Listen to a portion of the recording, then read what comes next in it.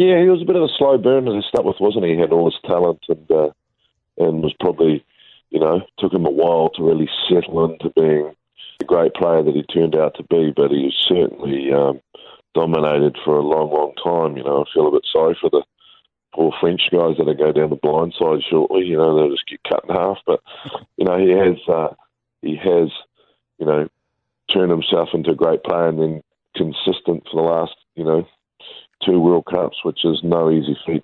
So when you got him in your team and he's running around on the training field, what was he like there? Yeah, he was one of those guys that off the field, really quiet, really humble. And then when you got him on the field, you thought, oh, what's happened there? He hates everyone. So, yeah, off the field, really quiet, went about his work. And then once the whistle went, he brought out that sort of X factor. Mm.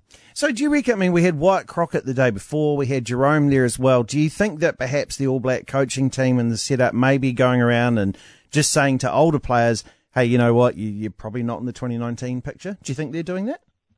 Oh, I don't know, but I think Steve likes for players to talk to him about what they're doing. I think, he's been pretty vocal in the past, when guys like Charles Piutau and that left. So, he's always had a great relationship with those players, and they probably have gone to him and said, look, I've got this offer. What do you think? And I'm pretty sure Steve would be honest with them. So I'm pretty sure there'd been some dialogue, but, I don't think it'll be a case of you're not going to make it. I think it'll be a case of probably the guys looking at the opportunities and going, well, if I turn this down by the time the next World Cup rolls around, then, especially for Jerome, he's probably got a pretty lucrative deal over there. So it'd be a case of going, well, time's right for me.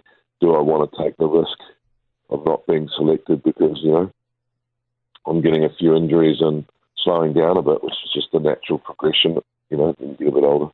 Yeah, I remember, JK, you were on our program a few months back and you said the future for Jerome would be similar to that of Kevin Mialamu. You have him in your squad, you have him there because of his ability to help younger players in that squad environment. Do you think when you look at the All Blacks now, though, with Squire and Fafita, that simply he has now been overtaken by younger talent? Oh, I don't know if he's been overtaken. I just think there's probably a couple of things happening in his life. He's had a couple of injuries and, as an older player, he's probably just looking at it and saying, what are my options here? What's the best thing for me and my family? And he's probably going, well, there is some young blood coming through and they're, chomping at the bit. And for me, it's just getting a little bit harder. And the wisest decision is to go overseas for a few years. I think it's a good decision. You go out on top. You go out as one of the best, and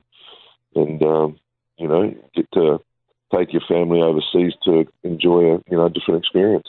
Former Blues coach Sir John Kirwan with us on your Radio Sport Breakfast. And the fact that he's been so successful since coming back from Japanese rugby, is this the best example of a New Zealand rugby player who has succeeded since coming home?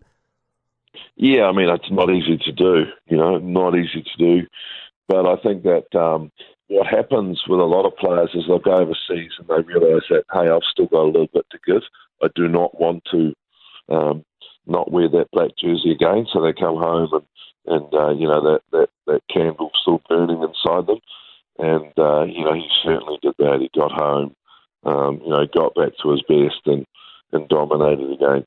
But you got to realise that a player like Jerome, the toll's pretty big on your body. He would certainly bash people, and at some stage, that's going to catch up on you a bit. So, the website to go have a look at is like this: the letters JK. So you go JK, then the number 14, then you go wines.com, and there's all sorts of coffee and there's oils you've got on there now and plenty of other things. And I know today you've got a big day. You're starting it off swimming, so that's good. But tomorrow night it's Chiefs Blues. How excited are you for your Blues boys, and can they do it to them this year?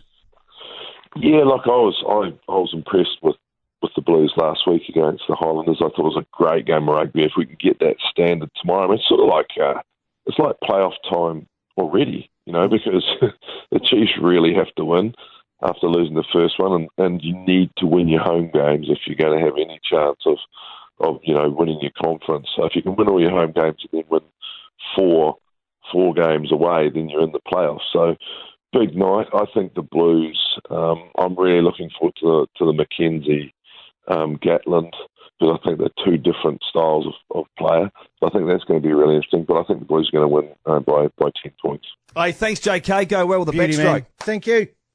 See you guys. Thanks.